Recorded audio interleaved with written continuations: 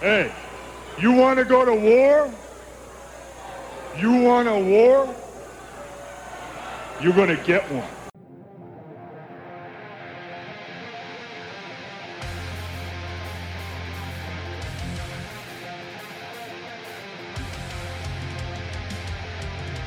This is the Dynasty War Zone, the People's Dynasty podcast, and here are your hosts, Memphis at DFF Memphis and Jerry at Jerry Sin DFF.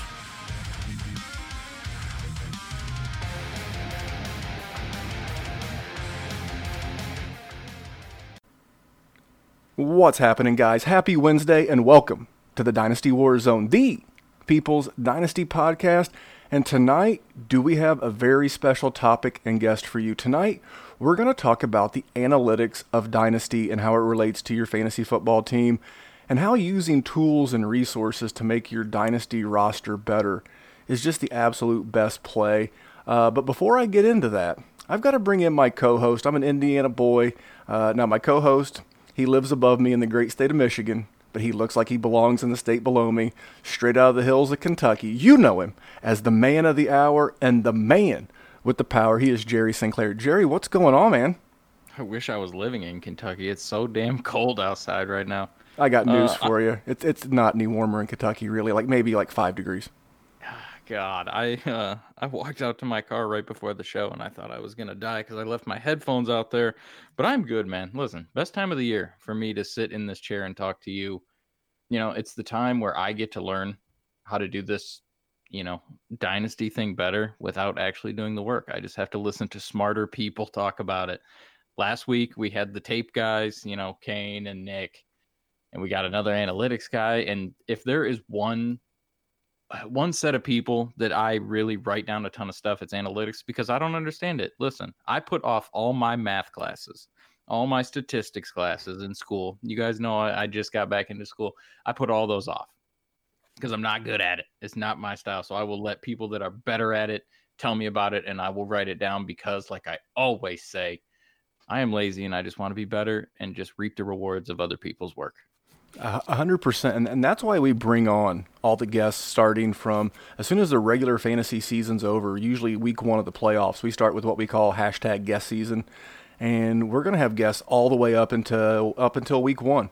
We're going to get more into rookies. Tonight we have an author in the house. We're going to bring our author guest on in just a minute. I want to make sure I call out the Patreon.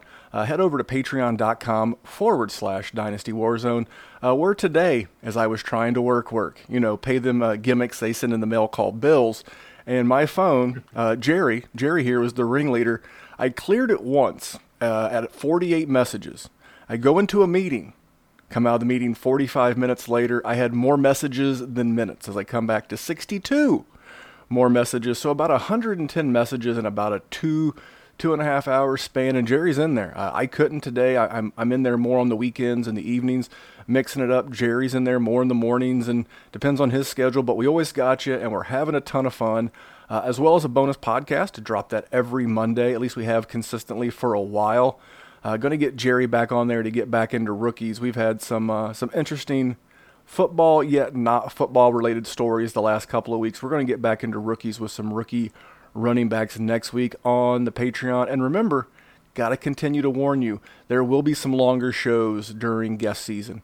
We normally run around 60, 70 minutes, but last week's show was so long I had to chop it up and edit it into two 60-minute parts. That will not be the case tonight, more than likely. We'll see what happens. And then the last thing, 5-star reviews. Had 2 more again. That number is creeping ever so close to 100. I've got a really good prize lined up for the 100th person. It's one of those things you both gotta leave the 5-star review on iTunes and hope that that's the day that I check it and it's yours. But it's going to be a really fun prize, and it's going to be a very interactive prize. Last thing I have before I bring on our guest is to call out our social media, at DFF Memphis, at Jerry Sin DFF for our personal accounts, as well as at Dynasty Warzone on both Instagram and Twitter. I keep threatening to get more involved on Instagram. It's just hard. How many pictures of the Dynasty Warzone maybe I'll send out pictures of Jerry in his trucker hat. Jerry, do you have like a trucker hat of the day calendar Anything? I can. I promise you, I can pull that off. That would be fantastic. I will need you to send me a selfie once a day so I can try and post that, dude. I'm gonna do them all in the form of your Twitter avatar, but just Uh, different you, hats on. you know, I keep counting down the days. So real quick before I bring on our guest, so I lost a bet. I lost a bet to Kevin Wheeler. He's only a top 10 accuracy ranker per Fantasy Pros the last 3 seasons, and I bet him going into the season that Zeke Elliott would have more rushing yards than Nick Chubb, and I lost that bet. So, I'm usually the kind of guy who just wants to bet cash. Forget hot takes. I like cold cash. But he said, no, the loser had to let the winner pick their avatar. It's a classic George Costanza from Seinfeld picture with my face photoshopped on it. If you haven't seen it, go over to @DFF Memphis, and you too, for about exactly 6 more days, can chuckle at my avatar before I get to change it back on Sunday. My penance will be paid. But anyway, enough about all that nonsense and housekeeping. I'm really excited for tonight's guest. So Jerry mentioned it last week. We had some wonderful film grinders on there. We had Nick Whalen and Kane Fossil from the Devi Marketplace, and Nick's all over the place. 4for4, the Nerds, you name it, Nick's working. But tonight's guest is making his second appearance here in the Dynasty Warzone. His name's Jordan McNamara. Now, Jordan can be found on Twitter at McNamara Dynasty, and Jordan is currently a contributor at the Under the Helmet podcast and website, as well as a member of the Fantasy Sports Writers Association. And speaking of writing, my man is also an author. He wrote The Analytics of Dynasty, which released about a year ago, if I remember correctly. Jordan, welcome back to the Dynasty Warzone, my friend. Thanks for having me back, guys. I appreciate it. So we just dubbed you as an author. Tell us about the original Analytics of Dynasty and what you just recently released a couple of days ago. Yeah, I'm choking up over here. I don't know what's going on. The air's a little cold or something. Hey, by the way, I did not catch that it was your face on Costanza's on the Costanza picture on your avatar. I'll have to go and check that more detailed. And you have 95 subscribers or 95 5-star ratings now. So, all right. I added one while you were talking. So, Dynasty 2020 is out. We talked about a year ago this time about the 2019 edition. The 2020 edition is a step further. I didn't intend when I wrote the 2019 edition to make it a yearly thing. I meant to write it as a one-off sort of evergreen production and it just sort of be there. And as I wrote and as I talked to subscribers and talked on podcasts and did the tour, more questions kept coming up about just different ideas and different concepts and just stuff that at some point you have to put an end to writing it and release it. But there were still unanswered questions. So I just started thinking again in March and April and May. I said, maybe there's something more there. And I reworked some data and I started looking at some different questions and I said, there's more here. And in particular with a lot of Superflex stuff, the 2019 edition didn't have a lot of Superflex focus because I just didn't have the historical data. I had all the historical data on the start ones, I had startup data going back to 2008. So I was able to do a lot of stuff like that and looking at a lot of rookies and rookie ADP and all those things, but I didn't have Superflex stuff to gauge it against. This year I was able to get Superflex data dating back to 2014. So I had 2014 through 2018 in terms of startup ADP for Superflex, just as a way to be able to analyze and look at that marketplace and see how things are different. I was really interested on if there's any historic tier breaks or any places where quarterbacks tend to congregate more in startup drafts and things like that. And also the valuation of quarterbacks. Is there certain times in a startup draft where you're better to go after quarterbacks than not and sort of look at those historical baselines. And I found some really interesting stuff with that. In addition, some metrics to look at in terms of quarterback production and there's a specific quarterback box that once a quarterback checks, they really turn into a long-term dynasty asset, which it was surprising to me when I saw that. It was surprising to me sort of how that came about. But it's as big of a divide in terms of dynasty fantasy football production between, any stat that I've seen. So That's a super flex chapter. I did a lot on base rates. I have a chapter just called base rates, and it's just about players that haven't hit yet and sort of what that means for their future productivity. And, you see, for example, a good one is like that, Devontae Parker coming into this year had missed through his first 4 seasons. He's a 5th-year guy in the NFL, first-round draft pick, and had not hit. No one had done that. No one had missed for 4 straight years this century as a round 1 wide receiver and then hit in year 5 or beyond. He's the first person to do it. So you sort of look at those types of things, and it gives you a different range of outcomes on players and how you analyze players. A guy like O.J. Howard, who's missed through this part of his career, what's that mean going forward? Those sorts of concepts. So there's a lot in there on that. And then I also wanted to look at, the 2019 edition looked a lot at the average production of players and those sorts of things, and the average hit rate and the average starter seasons and starter games and those sorts of things. I wanted to see sort of what the spread was on those things. And so when I took players that had hit and looked at their density. And so how dense was their hit? And I call this like the Kenny Galladay rule. If a guy from lower pedigree hits, how does that change his likelihood to hit going forward, and what's his range of outcomes? How does that change once he hits? So there's a lot of stuff like that. I also looked at a lot of different strategies in terms of like trading and startups and trading rookie picks, and a lot of different valuations that I did some polling on Twitter just to see where the market was and just test some of those ideas. And I found a lot of things that the market believes and that dynasty owners believe in general that I just don't think is supported in fact. And when you know them, there's easy opportunities to exploit and make your dynasty team better. I absolutely love that. And when Jordan reached out a couple weeks ago, because this is what you do, you work hard. Not only did he work hard in the book, but he works hard. I won't tell you how many podcasts this poor man's already recorded on this given day, but he's out there. He's out there hustling. And when he reached out, I was like, well, we talked about the book last year, and then I realized it was part 2. And this is the classic example of something that Jerry and I always champion. Not just analytics, but just hard work in general. There is no substitute for hard work. You've got to put in the work, and that tells me that you weren't satisfied with your product. No, you didn't think it was bad, but you're like, man, I can improve this. So kudos to you. I look forward to jumping into chapter 2 or version 2.0 as you have it listed. But Jerry, do you have anything for Mr. Jordan before we jump into a little bit of news? Did you get more confident as you wrote it this year? I feel so. I got the book. I read a good chunk of your book because, like I said, I like when other people do the work. And we talked about it last year, and you said, and you reiterated this time, that it was sort of going to be a one-time thing. Did you just know you could do it? Is that why you did it too? You knew it was just going to be, you were capable of doing it. So you're just, you know what? I'm going to kick this world's ass. Yeah, it's funny.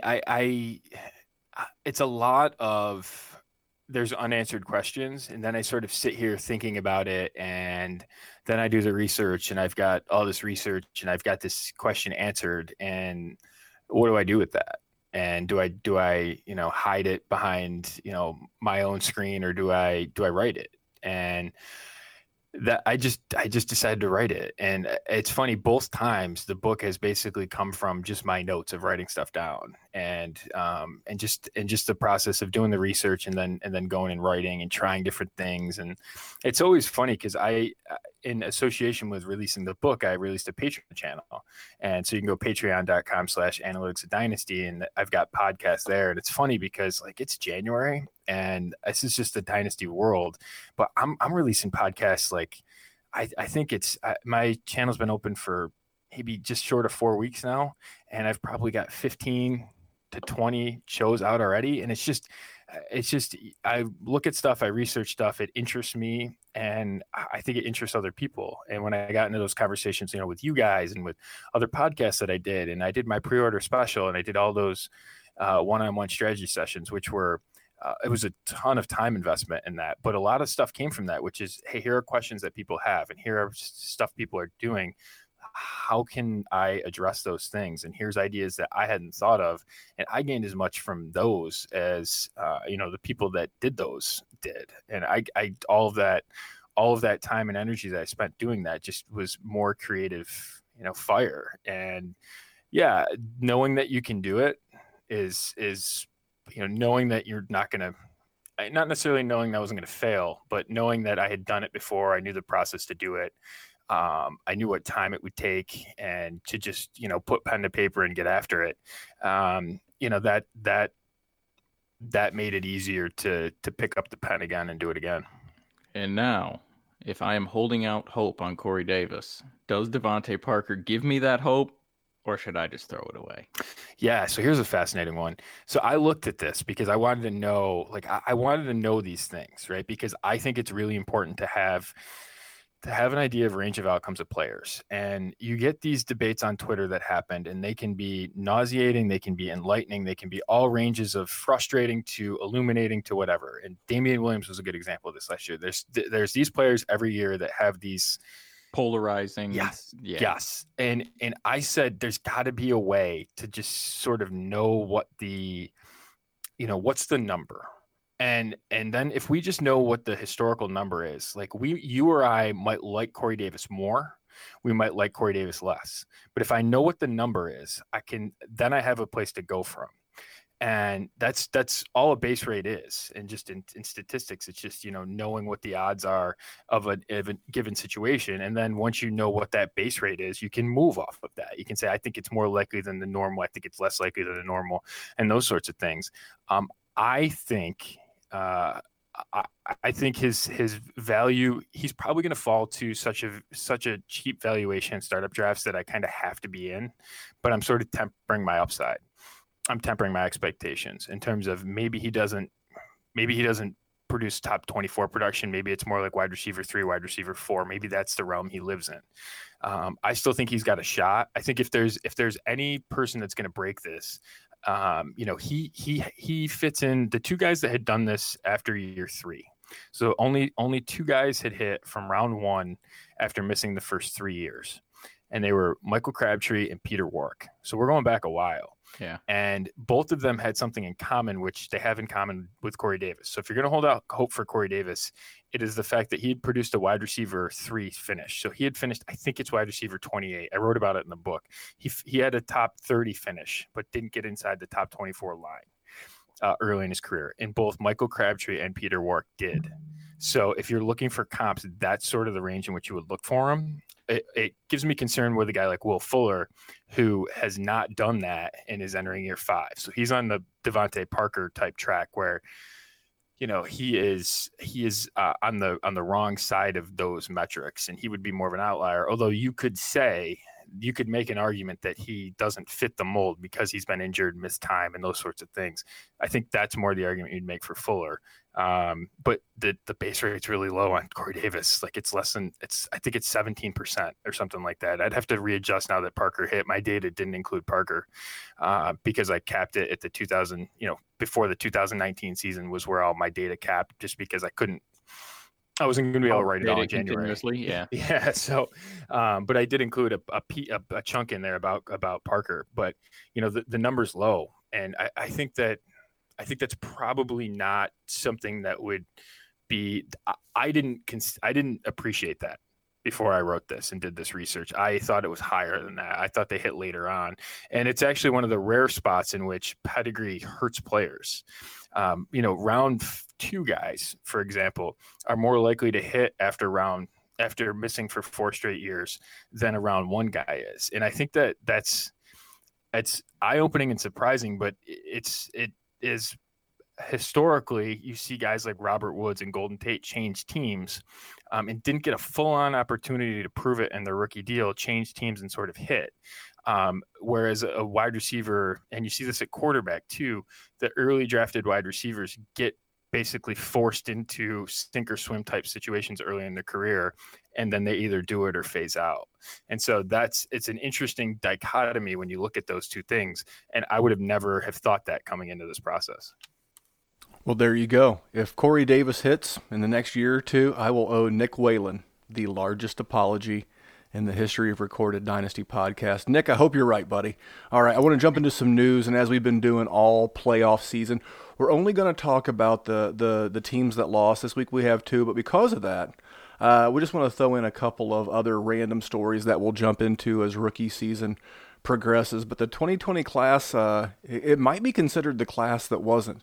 I don't recall in recent memory where so many players elected to go back to college, and the most recent was Jerry's guy that he had to have was Clemson superstar running back Travis Etienne, heading back to school in pursuit of another national championship with Trevor Lawrence. I mean, he joins guys like Chuba Hubbard, Najee Harris, Trey Sermon, as well as many other skill position guys. So I'm just going to let both of you guys take this one. I'll start with Jerry. What does this do with the 2020 first? Because literally for the last more than 12 months, I mean, it's been closer to 18 months. It's been 2020, 2020, 2020, get them, stock them up, got to have them.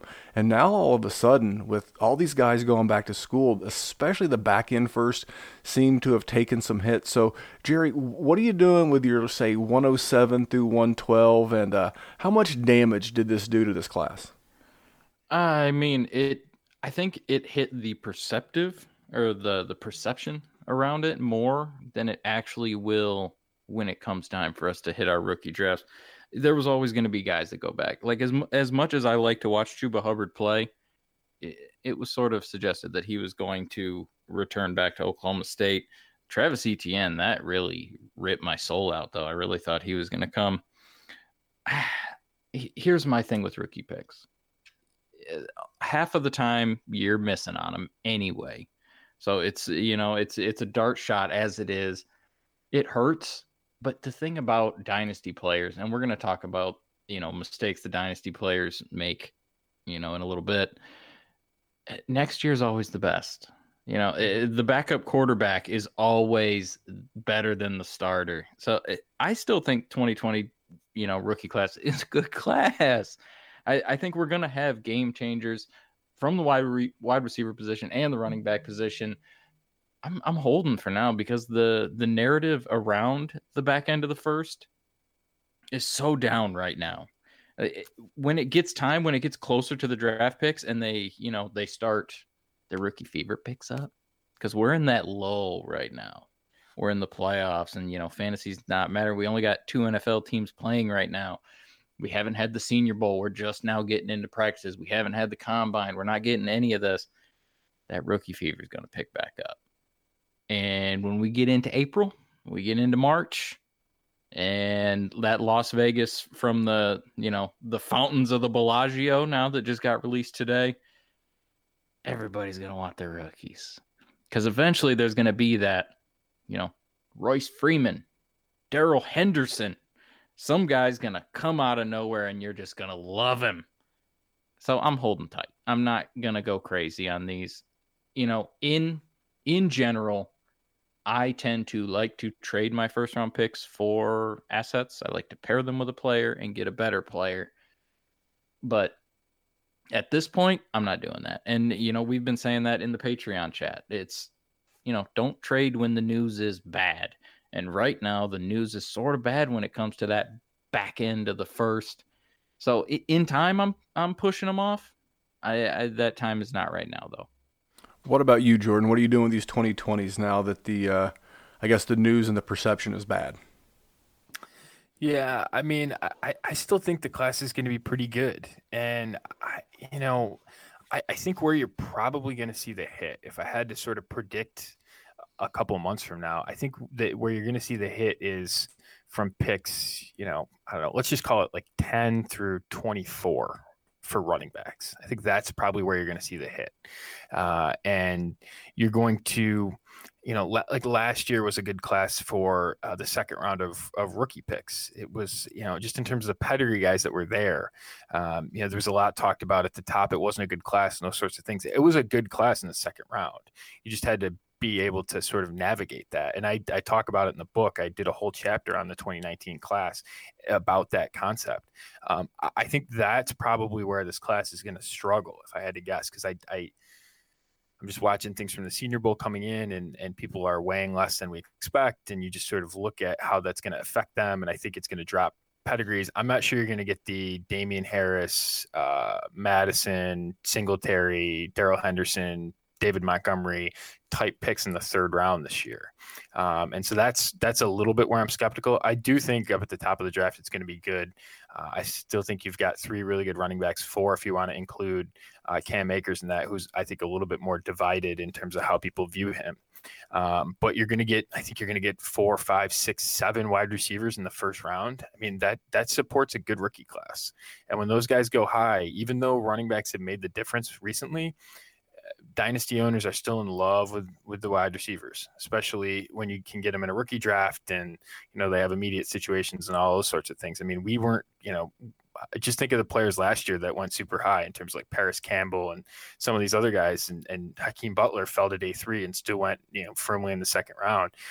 All of those things are still going to create opportunities to avoid profiles, and you might even be able to trade down depending on how all these things fall. It might be the opportunity where you can move down in the first round and collect future assets. So I still, when the market's going one way, I think it's usually the opportunity to do something different. And this could be another one of those classes.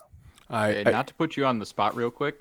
Mm-hmm. I got to get your take on Cam Akers. If we're going to talk about polarizing players, I don't have an opinion on him yet. So I am trying to accumulate as much as I can. So what do the numbers say about him? What do you think about him?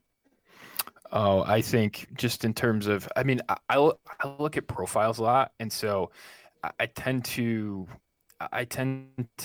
want players that reflect a successful profile. So you look at and figure out different ways to get those. So I like guys that are prototypically sized with two-way ability. So being able to both run and catch.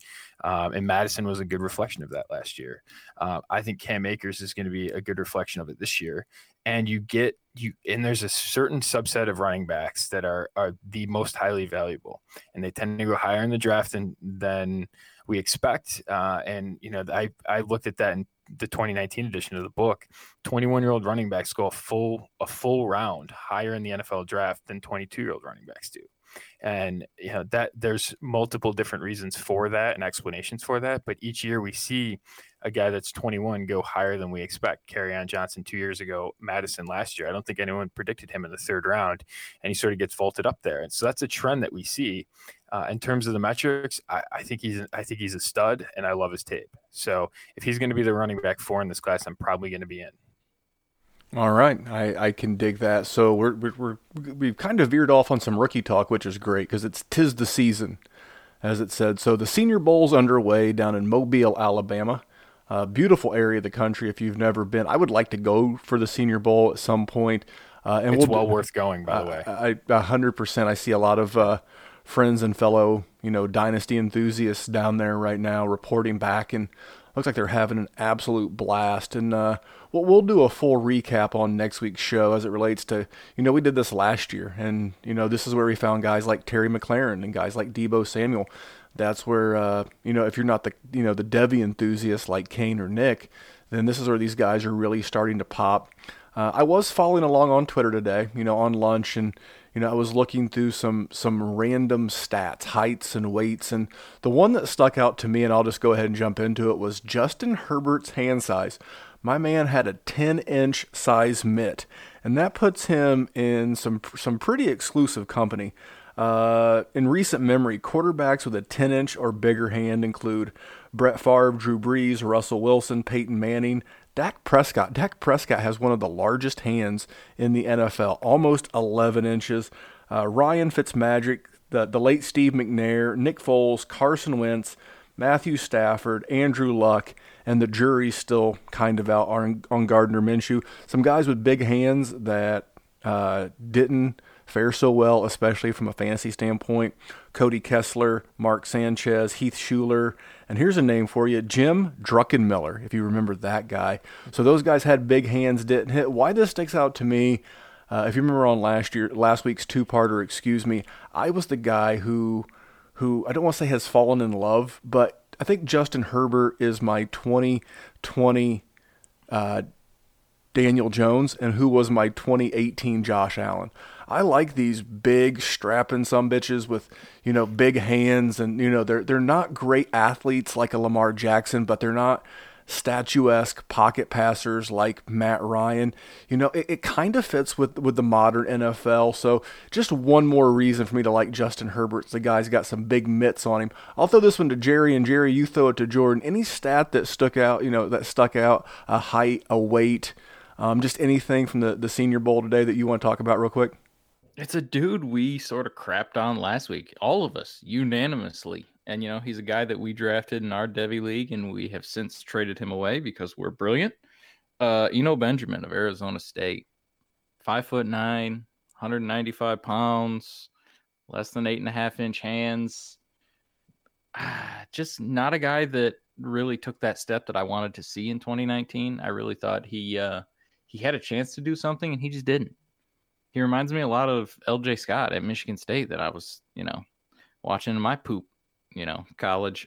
He just good pass catcher, but I need to see it more. And that really, because he doesn't do what littler running backs do. He sort of wants to be violent when he runs it. He's just not excellent at it. And to see his size like that, didn't love it. I don't think he's going to be a burner when it comes to the combine either. So it's just just plummeting. I'm good on Benjamin. Sorry, no thank you. All right, Jordan, anything stood out to you today as you were watching the feed come across Twitter?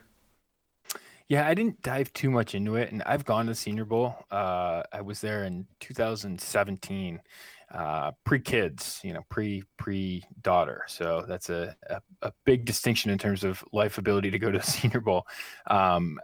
But one thing I sort of am cautious on is overreacting to the Senior Bowl, just based on when I was there and some of the things that I observed and what the narrative was on players.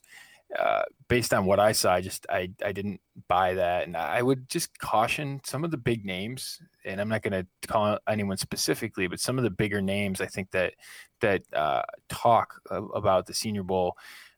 I was watching what they were doing when some of these players were out there, and they weren't watching the practice. And I'll just say that. I mean, they were socializing, doing other things. So I'm a little skeptical on who I listen to on these Senior Bowl reactions. Echo chamber.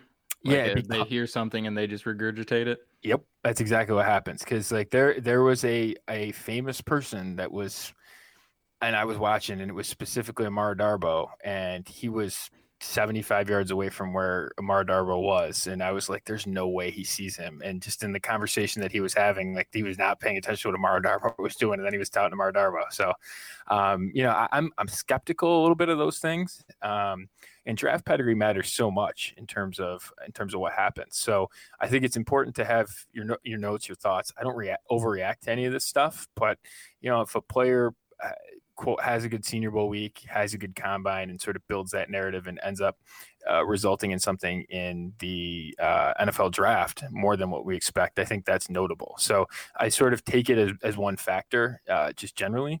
I'm of all the things, I'm super into Superflex, and I'm newer-ish to the format. I think this is probably my third year playing Superflex, but I did all this research and I'm sort of into it now. I'm just getting geeky on Superflex. So I'm really interested in some of the quarterbacks. What Herbert does. I think there's a reasonable chance he goes in the top 10 of the NFL draft. I think metrically he's probably going to check out. He was really high in my model. I haven't updated it. I'm finishing the book and trying to get the book out there, and then I'll sort of track back through with my rookie metrics and all that stuff. But I did a ton of quarterback studying, and he was a guy that projected pretty high. I think it was last year, the year before, in terms of the metrics that I look at. So he's a guy I'm interested in. And I just want to see, what these teams think of guys like Jalen Hurts and Jordan Love, and sort of where they're going to go in the NFL draft. And we've seen quarterbacks have early success, and if it's going to be a deep class at quarterback, you can sort of pick and choose the ones you like, and it's just going to create more value down the board. So of all the things, I think this is the most draft pedigree we're going to get out of this Senior Bowl is going to be the quarterback. So I'm really interested in how they all pan out. Well, side note, Jordan Love also had some big mitts on him as well. I believe he was in the 10-inch hand range as well. And allegedly, my Indianapolis Colts, and I'm a big fan of, are The Colts GM Chris Ballard is allegedly smitten with Mr. Love. So we'll see if he makes it past the Colts at 13. I want to get your guys' dynasty takes real quick on the Titans and the Packers coming off their losses this weekend in their respective conference games. I'll start with Tennessee. Guys that I'm looking to buy. I think Ryan Tannehill's postseason games against New England and Baltimore really kind of, depressed his superflex value. It's as if we've forgotten the fact that he was a top 5 dynasty quarterback. Top 5 fantasy quarterback for week 7 through week 16, which is most leagues' playoff championship week. He was money. He was right there toward the league lead in completions and yards per attempt and touchdown rate, and he was just killing it. And due to the game plan of the team in the playoffs, I think people have forgotten about that.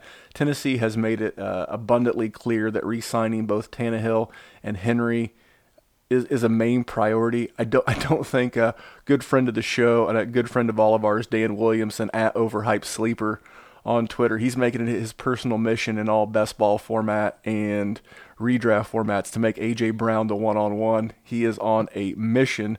I don't think you can touch A.J. Brown right now at his current cost. I'll gladly take some Jonnu Smith. I'm not sure what to do with Derrick Henry.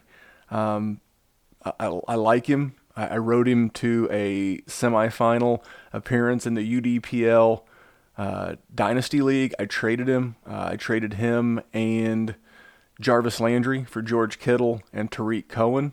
That's a tight end premium 1.75. I will not lose one minute of sleep over that trade as much as I like Derrick Henry. So for me, I'm hoping to take a cheap shot on Tannehill's, in my perception, depressed superflex value and Jonnu Smith. I think Henry and A.J. Brown are too hot for me. Jerry, what do you got? And then toss it over to our guest. I think that's honestly, I don't think I have much to add. I think I am buying Jonnu. Just dude looked pretty good, and I really didn't think he was going to be the guy to take the reins from Delaney Walker. As far as A.J. Brown is concerned, good God, that man is hotter than the sun right now. No, thank you. I'm good. I will pass on that situation. He's good. The dude's good. That situation is just, it's going to be tough to repeat that sort of, those monster plays, but also he's going to get an increase in receptions. He's not going to get, 53 or 56 or whatever he got in 2019. It's tough, and it's about time the big running back paid off for me. I've been a sucker. For every Jordan Howard I go for, I finally had Derrick Henry work out for me. That's another one I think I'm selling just because that ceiling's sky high. And if I can get out from under it, I really don't think 30 carries a game is going to be sustainable. Jordan, Tennessee Titans, my friend. What do you got? I'm really interested in what their free agency is going to be, because to get Henry and Tannehill under contract, it's going to be 40 plus million. I think is a reasonable 35 to 40 plus could be what's required, and that's a lot of money. And I know Derrick Henry was fantastic, but again, how does the market value a running back like him? And honestly, if he hit the free agent market, I'm not sure. This is part of the benefit of where we are as a dynasty community and in the NFL right now is we're pretty good at running back. Like we've got a lot of good ones. And what is the market for a 20? What's he? I think he's 26. He just turned 26 this month. Yeah. What's a market for a 26-year-old? Basically between the tackles bruiser who doesn't contribute in the passing game. And if he hits free agency, what's a team, how many teams are in the market for that? So I'm interested to see what he makes in terms of that. I think his most likely outcome is going back to Tennessee. And I think, he led the league in rushing and was tied for the league and rushing touchdowns, and finishes as running back 5, running back 6, something like that. Like that's his ceiling in terms of having no receiving production. And you look at that, and I think that's probably the high end of what you would expect his outcome to be. So with AJ Brown, I mean, 2.44 PPR points per target. That's just a ludicrously high number for a number that should be around 1.65. And it's not something that's particularly sticky year over year. So when you get these high variance guys and they produce big, especially in the rookie year, they tend to go high in rookie drafts. And you see, my data, I went back and I looked at all the rookies that hit for a top 24 season at the receiver position, and they on average jumped 60 picks in startup draft valuation. And I had AJ Brown just outside of the top 100 last year, is where his ADP finished by my data. He's going to go well above that number. He's going to be probably closer to 25, 30, somewhere in that range, if not even higher. So he's going to go well above where the historic rise has been. But it's all on non-repeatable, at least something that hasn't historically happened at the receiver position, which is someone to repeat that level of efficiency. So if he's not going to see, I mean, he had 84 targets this year. If that number doesn't, get closer to 120, 130, 140, he's going to have a hard time repeating this level of production. And I'm skeptical on his ability to repeat that level of efficiency. And I wonder if they're going to bring back Henry and be this run heavy, pound you out type offense.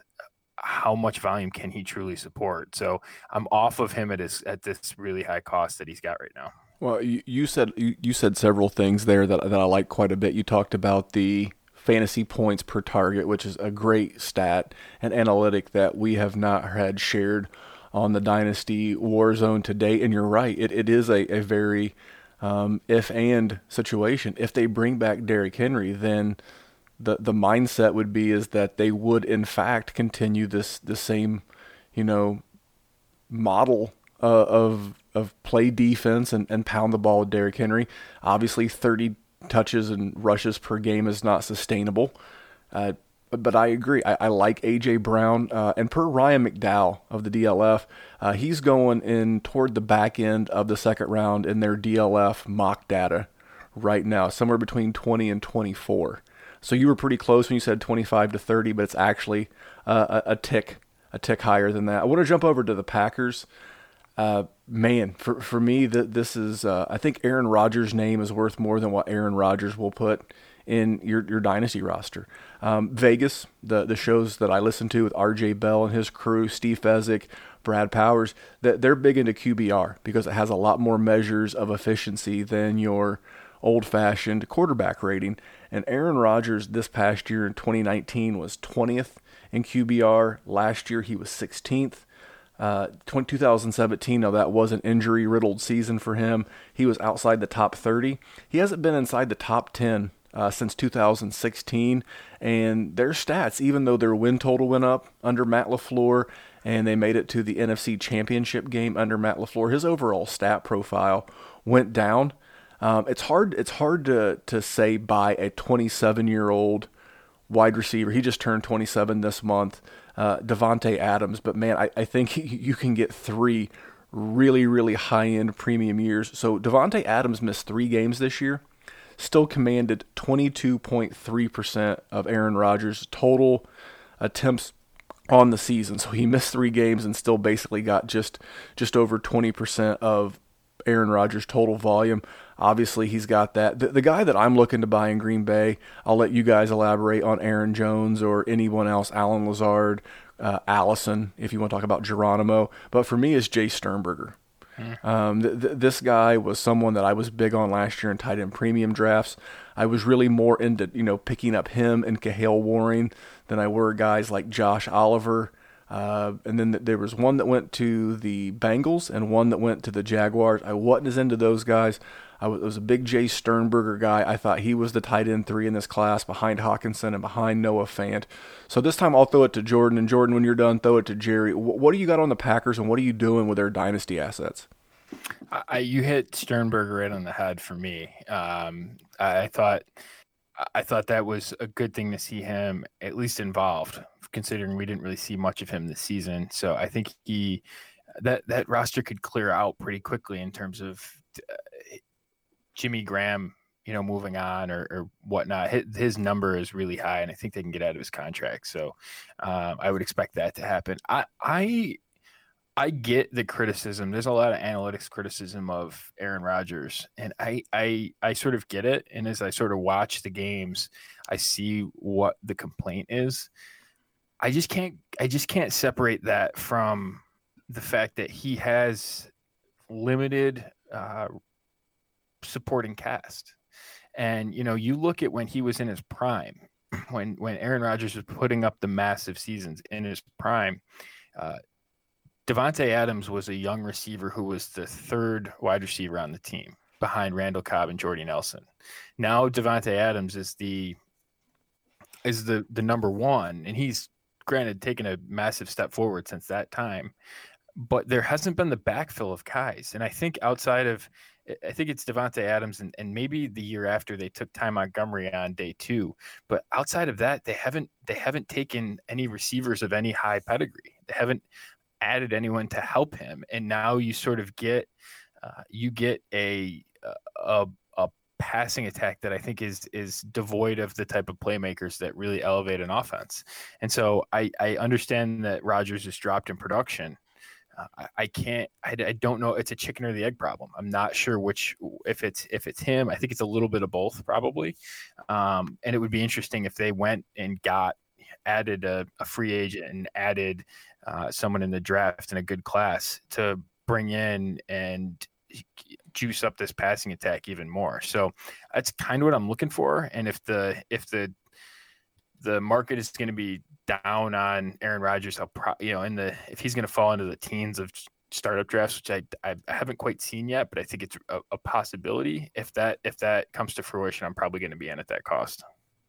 All right, Jerry. Look at you guys. Now I don't know what the hell to do with Aaron Rodgers. It's fine. So I'll talk about Aaron Jones because finally that man stayed on the field and he helped you out. Unfortunately for me, I'm not trusting it in 2020. My man was extremely touchdown dependent, and good God, did he put your team on his back several of those weeks and just carried you to W's. I just don't really think we're going to see it for 32 straight games if he can pull it off again next year. I'm flipping Aaron Jones. What was he, the RB2, RB3 this year? RB2, just ahead of Ezekiel Elliott. When you go with the full 16-game slate, I know a lot of stats and counting sites stop at week 16 when the fantasy playoffs end, but I tend to do mine a little bit differently, so I always include all 16 games. But yeah, averaged 19.68 points per game in full point PPR, 3.1 points more than Zeke. Which is great. Do not get me wrong. I loved me some Aaron Jones as a prospect, but maybe it's because I've watched, Kerryon Johnson run the same sort of way and get hurt a bunch of times. And I've seen him get hurt a bunch of times that I can't trust it. I really don't think we're going to see, what did he get? 18 touchdowns this year? Something absurd? 16 total. Yeah. No, I'm good on that. And if he gets, 10, which is good. Don't get me wrong. 10 touchdowns. I would be thrilled to have a running back that had 10 touchdowns. With the amount of production in the poop games that he has, because my man has some stinkers. I'm good. If I can sell him, and let me tell you, Randy always tells you got to put your salesman hat on. I'm selling him as the RB2.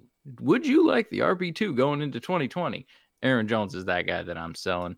As far as everybody else, I see where Jordan is coming with Aaron Rodgers, and if they do get a nice, young, sexy rookie wide receiver in that offense, oh my God, the hype that is going to be around the production of that wide receiver is going to far surpass what everyone thought Paris Campbell with Andrew Luck was going to be hypothetically. So I will be right in there with them. All right, we've talked enough about the news and just some good conversation. I want to jump into a couple of questions for Jordan, and then Jerry and I will bat these around as well a little bit. But Jordan, as it relates to your book, and we don't want you to give too much away. We want the listener to go over to the analytics of Dynasty.com and check out the book and buy a copy, buy the old one, buy the new one. check it out. But in your opinion, what is the biggest mistake that you see Dynasty players making regularly? Oh, that's taking wide receivers outside the top 75 of a startup draft with the idea that they're going to preserve value over running backs. And that just isn't true. And you see these teams that load up, 10, 11, 12, 13 wide receivers, and they're thinking, well, look, I'm going to preserve my long-term value by taking a longer-term position. That just isn't what happens. And you look later on in a draft, and you get and I always say at almost any time that you take a receiver over a running back, it's a losing proposition just on average. But it is certainly the case outside of the top 75 of like a super flex draft. Anytime you do that, it's a losing proposition, and you are not capturing, you're not retaining value, and they don't gain value at a higher rate. In the peak seasons, the guys that hit for truly game-changing seasons, it's season-changing type production. It's at running back, but far and away more common than receiver. And so I see these rosters with all these running backs and receivers. And I did some simulations on this in my book. I talked about it a lot. Every time you sort of take a running back over a receiver, just randomly do it, you bump up your average expectation. And when you both your floor and your ceiling. And so everything sort of moves up by limiting your taking fewer receivers, taking more running backs. And I just think that's the right way to go. And if you include in that, on top of just the roster construction change, the different profiles to avoid, I think you can do it even better than what my simulations would say. So I think loading up on receiver with the intent to preserve value later on in the draft, that's the biggest mistake I see. So I heard you say that, and I instantly threw 20. This is what I Google searched: 2019 Superflex mock draft, and I started looking, and I was like, I'll be damned.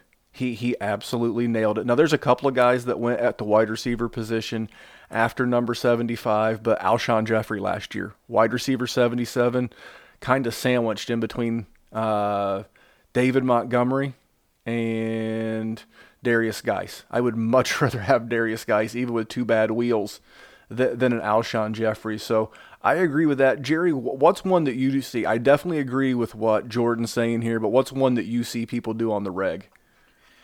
They just always make rash and immediate decisions based on whatever the hell they see that day. How many times do you see a trade poll? Because we all get tagged in them. I see that we all get tagged in them. That the trade is whatever player is the new hotness or whoever is got bad news surrounding them. It is always, every single day, regurgitated. How many times do I got to see AJ Brown? I don't know, 1,000 quadrillion times do I got to see an AJ Brown trade. Before the start of this season, how many Darrell Henderson trades did I see? How many Todd Gurley trades did I see? Stop. Take a breath. Randy has been trying to tell y'all for the last month that we are playing Dynasty. There are too many fantasy football players out there pretending like they're playing Dynasty football. You got to relax a little bit. That is the one thing I would say that Dynasty players love to do, is just go with the news. Don't trade, don't sell when the news is bad. That's a bad proposition, and you are going to continuously lose potential profit by doing so. No. I said in the first book when I wrote it, here's a handful of strategies that can guide your thing, that one of the most contrarian things you can do in a dynasty league is actually play long term. Because a lot of owners, like you just said, live in the moment and have to make immediate deals and those sorts of things to truly play it long term and to be patient. It's in terms of approach, in terms of trading and all of those things. I think you totally hit that on the head. I totally agree with that. And what I'll add real quick is that and I agree with both you guys. I'll piggyback a little bit on Jerry's. You can assume that anything that you know about a dynasty asset, everybody else already knows, and it's already baked into their current price. We can talk about this. Now, if you want to get out ahead of things, I'll give you a little sneak peek into the Patreon I cut last night. I'm a big fan of what Scott Turner, son of Norv Turner, did in his time working with his father for dynasty assets like Christian McCaffrey, like DJ Moore, in his time in Carolina. And you can track his dad's ties to fantasy success all the way back to the Dallas Cowboys with Emmitt Smith and Michael Irvin. So I absolutely love this for Terry McLaurin. I love it for Darius Geis. That's not a common take that you're hearing right now. So I'm trying to be ahead of that, because when you go with the flow, you can assume that all that's already built into the price and you're paying for it. And you're really, really cutting out the equity that you're going to make on these moves. So I want to hit you with the next one, because everybody loves a good trade. Our buddies JD and Dan over at the GOAT District, they always say hashtag always be trading. But what is the biggest pitfall that you see guys make again regularly, especially in the off season, like from the end of the regular season, even basically what's going on right now? What are you seeing, Jordan, out there in polls that you're tagged in, or just in general from your history and time within the dynasty space? I think we overestimate our ability to get it right. And so I'm not trying to be Debbie Downer. But when you look at, and it cracks me up too, like you'll see these Twitter trends, and there's people that are, bigger names in the dynasty community constantly ragging on rookie picks. And they're like, well, at the end of the first round of rookie drafts, it's only a 50-50 shot. And I was like, yeah, if you gave me a 50-50 shot where those picks go in a startup draft, like I'd be killing people, because that's not what those picks are worth, right? They're much less than a 50-50 bet. And so, we overestimate our ability to get it right. And I did a lot of things in the book. I actually looked at, teams that trade up in startup drafts. And I just came at it with a presumption. If you're trading up, mortgaging a future pick, you're sort of going with a win now approach. That didn't work well for those teams. I'll just say that. Like, it moved the needle a little bit, but not nearly. I mean, people thought that it moved it, increased a team's odds 15+% to make the playoffs. And it didn't do anywhere near that. And so when you sort of think about, especially this early in the calendar, we don't know. Just think of all the quarterback injuries we had, the retirements that we had, the trades that we had at wide receiver, the fact that Antonio Brown, if you include the Bills, was on 4 different teams last year. There's so much that's going to happen that we just don't know, and making really bold and rash decisions, especially when you don't know what the corresponding, the historical rate is on these players. So, trading up to get in like mortgaging a pick to take someone in the 6th round of a startup draft, like the odds that player are hitting are like less than 50% historically. And if you're doing those things, it's just those things are just expressing a lot more confidence than you should have. So I think we can't control the outcome, right? We're playing a game where we don't have any control over what the outcome of the player is. And if you sort of appreciate that, and that's a lot, like this conversation is, I think, it's a great conversation. These, 3 threads we've had here, because if you sort of appreciate those things, I think you'll just make better decisions, and just open yourself up to the possibility that we don't know as much as we think we do, and the implications of that. And, and don't take massive bets on things that we can't, that historically are unlikely. And doing those things, I think it's just a good way to avoid making, I think, easy mistakes. And one thing I want to throw out there before I throw this to Jerry for his opinions on what kind of pitfalls he's seen is that Jordan's right. And when he says 50%, I think somewhere, like if you work your ass off like all of us do to help you, the listeners and the readers of the content that all 3 of us provide, along with Jordan's, peers at the UTH, we may be able to help you hit 2/3 of the time, 66.67% of the time, and we're working our tails off. So for us to get, and make big, bold bets on things that we don't have all the information on, I'm with Jordan on this. But before I give you mine, Jerry, what was yours? I want people to understand the situation that their team is in. Just because you see that maybe the narrative around a certain trade is that you would lose the trade, stop worrying about losing a Twitter trade poll. If it is going to win you a championship, if you think it is puts you in a better situation and you're not risking it for the biscuit. Jordan tells me to, and I quote, don't take massive bets that are historically unlikely. If you're just going to better your team, do it. Don't worry. I don't give a damn if you think I lost the Twitter trade. I promise you I don't. If it is going to, I had a conversation with a Patreon today. Listen, if you are in a situation where you need a quarterback and you're in a one quarterback league, and my man has a stacked team, I'm not going to say any names because I don't, but if you need a quarterback and you want a high upside guy, you have these two guys that are just, vanilla ice cream, and you want to get over the top and you want to win and you want to rub it in your friends' faces like I like to do, take the damn shot. Do it. Bury your opponents. Don't ever, ever, ever let anything like a common narrative surrounding a player or a trade affect your decision. It's your team. You do what you think is best to win because you're the only one that knows the full situation of each team. I could ask you 25 questions about every single team you have that is involved in a trade. What's your situation? What's your league mates? All of these things. There's 1,000 variables, and nothing in Dynasty is in a vacuum.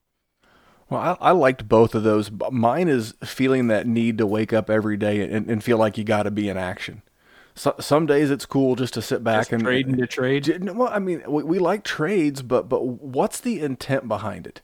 You're just talking about the Patreon. You were helping trying to address an obvious weakness at the quarterback position, but just the constant need 24/7 to be in action. So one thing is I've switched careers to manufacturing.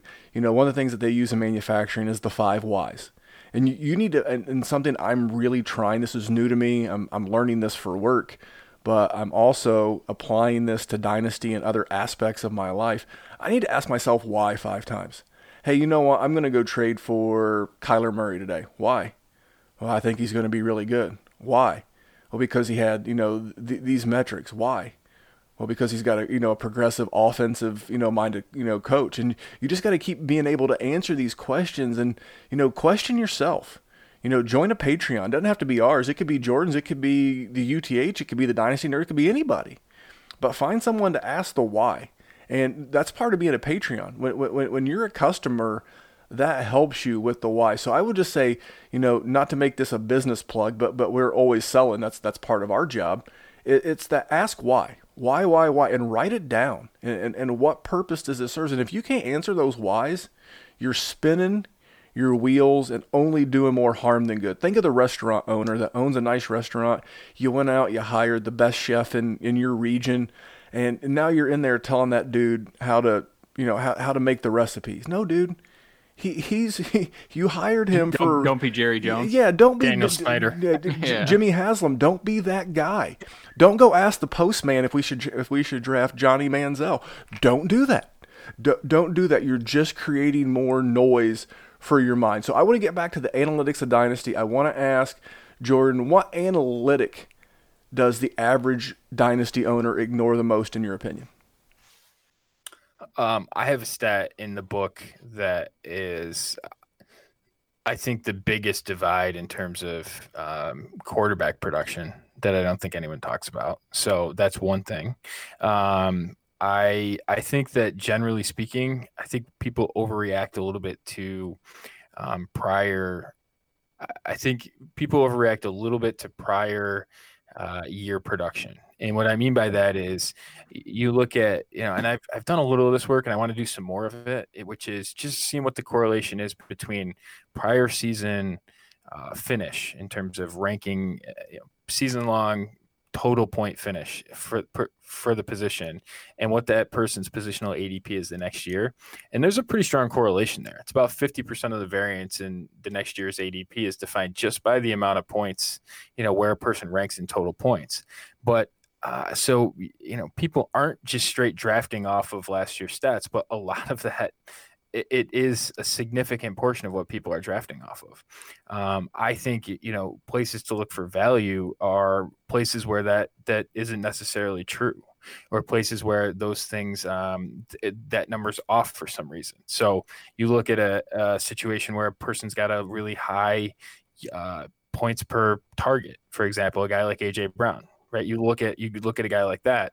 You look at a guy like Curtis Samuel, who has a lower one, right?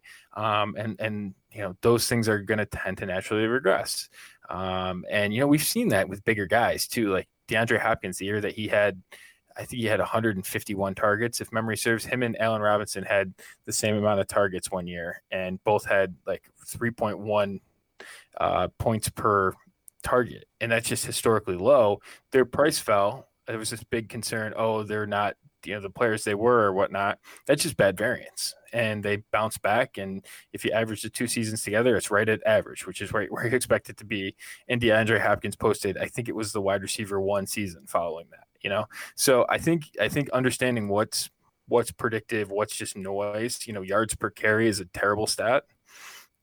So that comes into play with a guy like Le'Veon Bell, who, yes, I think it was 3.2 or 3.4 yards per carry this year. He's a 20 touch a game guy. I'll take that bouncing back to a more league normal average, and just doing those sorts of things, just on the margins, realizing those sorts of inefficiencies, and just realizing what that's doing to people's startup costs and their trade costs and those sorts of things, and finding the outliers in those stats, I think is just really helpful. Well, let me tell you that I am a great case study to support this, that the average Dynasty owner ignores this. This was the number one thing that I had to fix personally about 3 or 4 years ago as a Dynasty owner. This was long before I was, writing in the Dynasty industry or doing this podcast. This was the thing that I had to fix. Jordan is absolutely right. It is very common to chase outliers.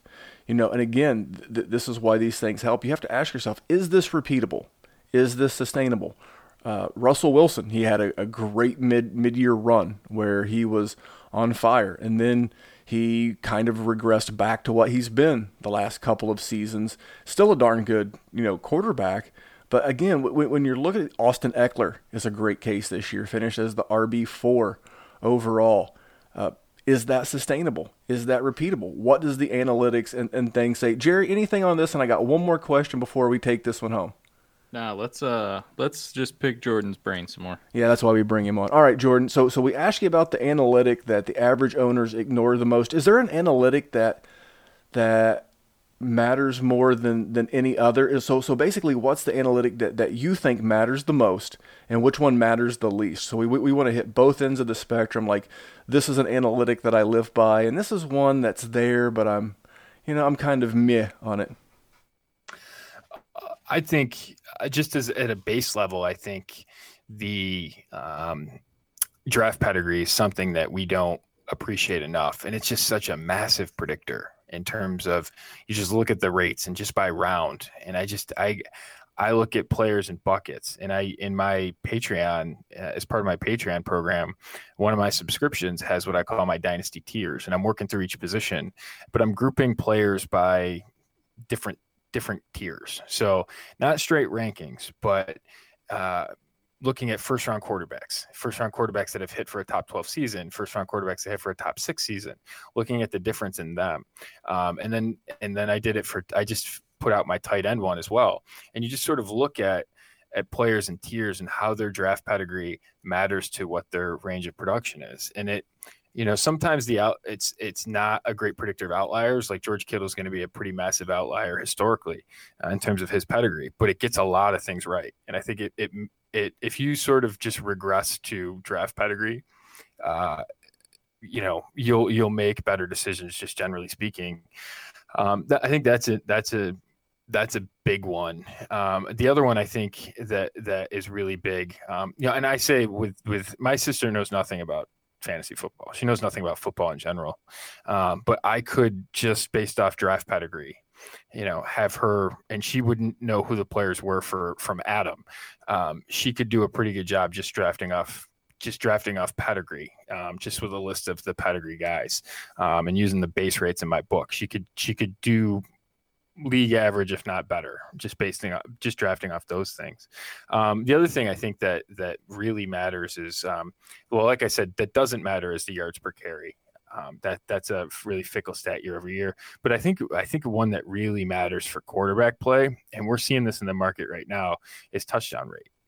And, the average, I looked at quarterbacks from 2000 to 2017, and I just looked at what the average quarterback, the average touchdown rate was, and I think it was for top 30 guys that had finished in the top 30. Just because I didn't want any of the outside stuff to really take any extreme hits on the numbers.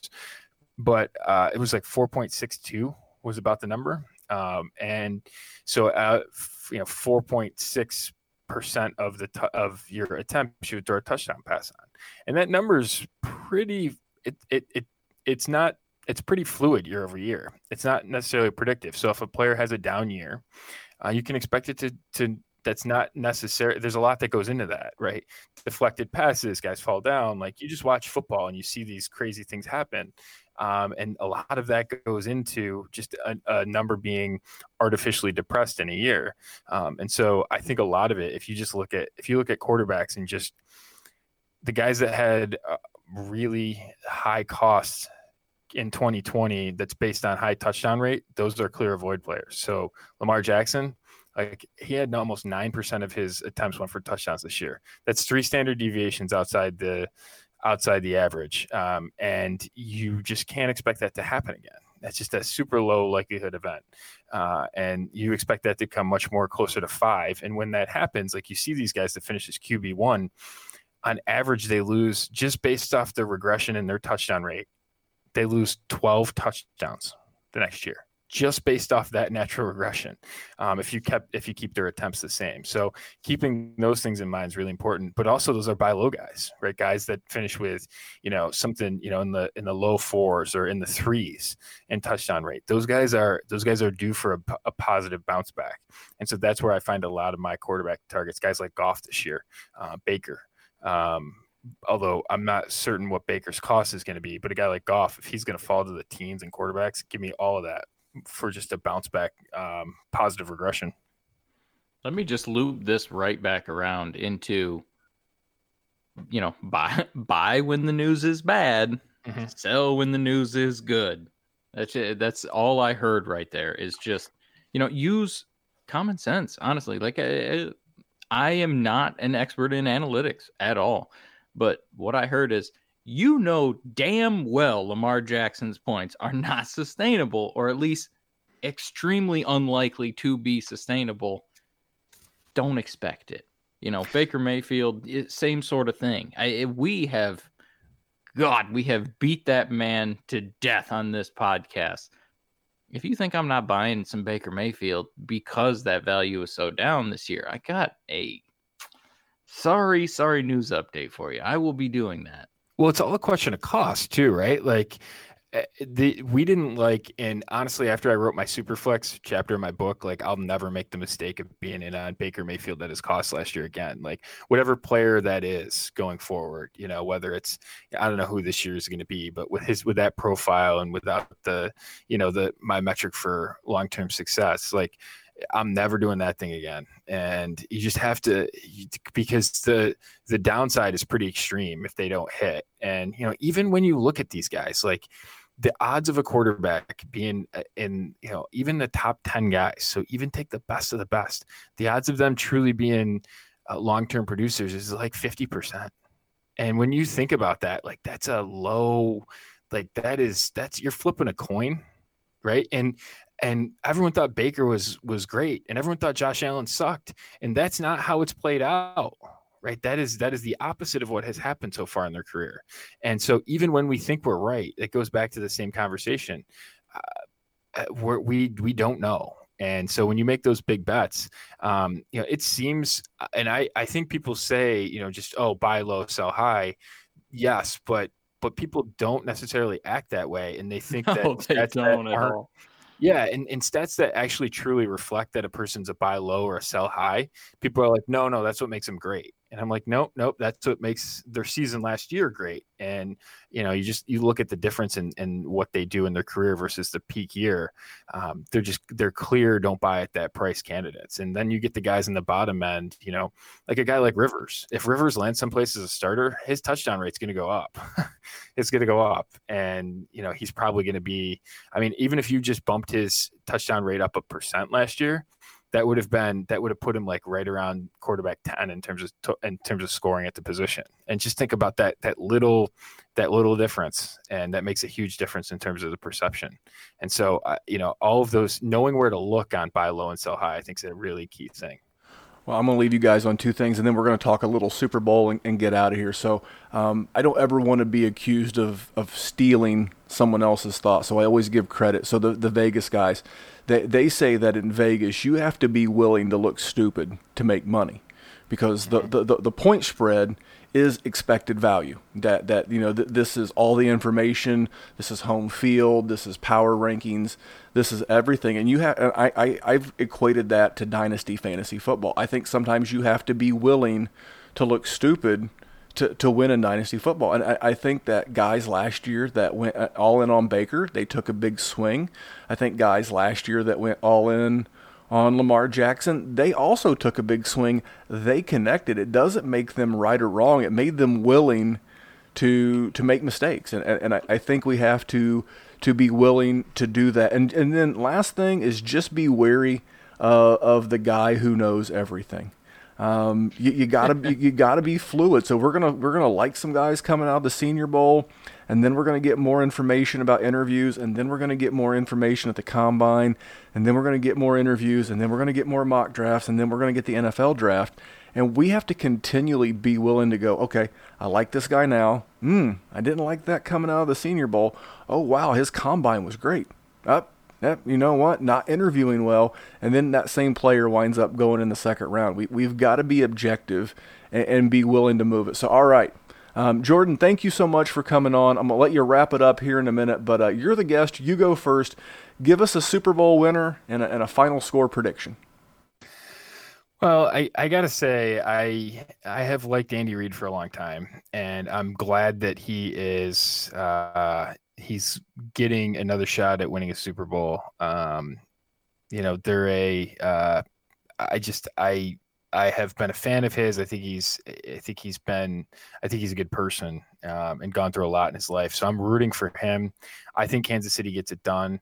The over under 54, man, that's going to be pretty juicy. Kansas City struggles to stop the run, although did it well last week. And that San Francisco defense is pretty tenacious. I mean, I'll take Kansas City. I think they put, I'll call it 31-24. All right, Jerry, what about you? I am also a big fan of Andy Reid, and if there's one person that deserves to go to the White House and get a fast food buffet, it is that man. San Francisco's, that defense is good. It's good. I just don't know if anybody can stop Andy Reid and Patrick Mahomes. This is their year. Get 38-24. I think it's going to be a 7-point game. They put one in with 4 minutes left. Blow the doors wide open. Well, I will start by saying that between Jerry, Jordan, and myself, we're telling you to bet the over, because I agree.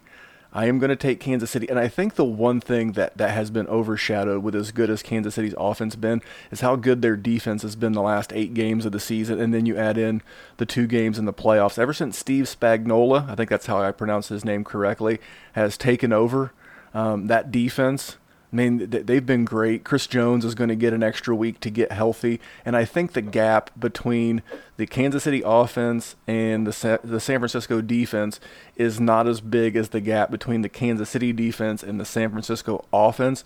So because of that, I think the game's going to be a little bit closer. I agree with Jordan that it's going to be 31 points for the Chiefs, but I think it's going to be 27 for the 49ers, and it's going to be a really good game, almost the complete opposite of what we saw last year. I believe it was 13-10, in that barn burner between the Rams and the Patriots. So there's our Super Bowl prediction. Jordan, we just want to give you just a few minutes. Please tell the people not only about the Analytics of Dynasty, the Analytics of Dynasty 2.0, but the UTH, your writing, everything you got going on, Patreon. Hit them with the car wash. Hand them with the car wash. Yeah, you can get the book, Analytics of Dynasty 2020 edition. It's a lot of the stuff we talked about. I think it just helps you make better decisions. And it's not necessarily a player selection guide in terms of player recommendations. It's a strategy selection guide, right? And it gives you the strategy to select better players year over year. So this isn't just a 2020, pick these players type of thing. It's a process. It's a strategy to select better players generally, make better trades, make better rookie draft selections, just build better teams. And if you're into Superflex, you don't want to be trading or drafting with someone that has my book and you don't. I would just say that. And I've already have subscribers to the book and my Patreon subscribers drafting in Superflex drafts, and they're killing it. And so I think that all that stuff's really valuable. So you can find the book there. It's $30. If you haven't gotten the 2019 edition, it's on sale for $20. And so if you're newer to Dynasty, or if you're trying to just basically go back to basics, it has stuff for everyone in that book. But I would suggest, if you're newer to Dynasty, to get the 2019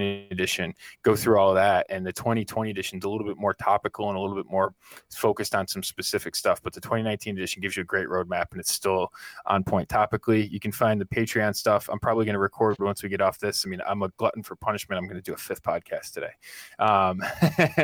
So I'm going to do that when we get off here. And just patreon.com/Analytics of Dynasty. I have a group me chat. I've got podcasts. I got to count. It's probably approaching 15 or 20 so far in the less than a month that I've done this. It's every night I'm like, ooh, this is interesting. Hit record. And just the ability to do that, it just gives you such a connection, and you get early feedback on your thoughts from your subscribers. And I love the platform. So you can find that at patreon.com/Analytics of Dynasty, and follow me on Twitter if you have questions about the book. My DMs are always open. Talk to me.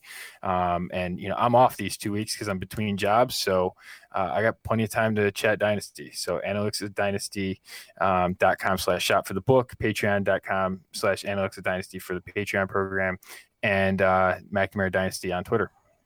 Well, thank you very much for coming on, and this is why Jordan's part of my circle. My mind does not work completely analytically. I love analytics. I love numbers, as you hear me rattling them off on this podcast all the time. But it's good to have people around you, and people that you follow on Twitter that can help you in areas that you're not the best. Jerry threw himself on that sword earlier, and I'm going to throw myself on it now. This is very helpful to me. So thank you very much for coming on. Again, check out the Patreon, check out the book. Jerry, anything for these fine people before we take this one home? Not a ton. Jordan was one of the first guests we had on when I first, got named to one of the hosts for this show. So it's always a special place in my heart to see the Syracuse Orangemen over there. Jordan, you play poker at all? Just a question. I played a lot of poker. I played a lot of online poker before, it became Black Friday. illegal. Yeah, Black Friday. I sat through a handful of boring classes in law school and played some poker through them. So it was disappointing. And I had a home game when I was in school and stuff. So I don't play it as much now, just with playing Dynasty and the family stuff. But I would love to play more. If I had some more time, I'd probably do that. Why do you play? Yeah, a lot. And just the way you talk, it just reminded me of, someone that was an online poker kid like I was. So it was good to hear. But to sort of build off of that, I bought the first book, and I'm going to buy the second book, because for those of us that have ever played online poker, and now we've sort of morphed into this, Doyle Brunson wrote the Super System. And if you want to get a good start in your Dynasty life, Analytics of Dynasty is the way to go. Because, listen, it's good stuff. My man put in some work, and I enjoyed the hell out of it. And the stuff I don't understand, guess what I do? At McNamara Dynasty. I'm not a dope when it comes to that. So I appreciate you coming on. Always good stuff. I have more quotes than a little bit written down here. I appreciate everything you do. Randy, let's wrap this bad boy up. Yeah, absolutely. I think you guys nailed it. I mean, analytics in Dynasty Fantasy Football, analytics in poker. I mean, I can speak to analytics in business and in every business I've ever worked in. If you're not down with analytics right now in 2020, regardless of what you do for a living, regardless of what activities that you pursue outside of here, and that includes the gym, you've got to be up to date on your measurables because analytics is the wave of the future. So on behalf of Jerry, Jordan, and myself here at the Dynasty Warzone, we're just trying to make the world a better place for fantasy football. We'll see you back here next week as we recap the Senior Bowl. Thanks for tuning in, guys. Have a great week.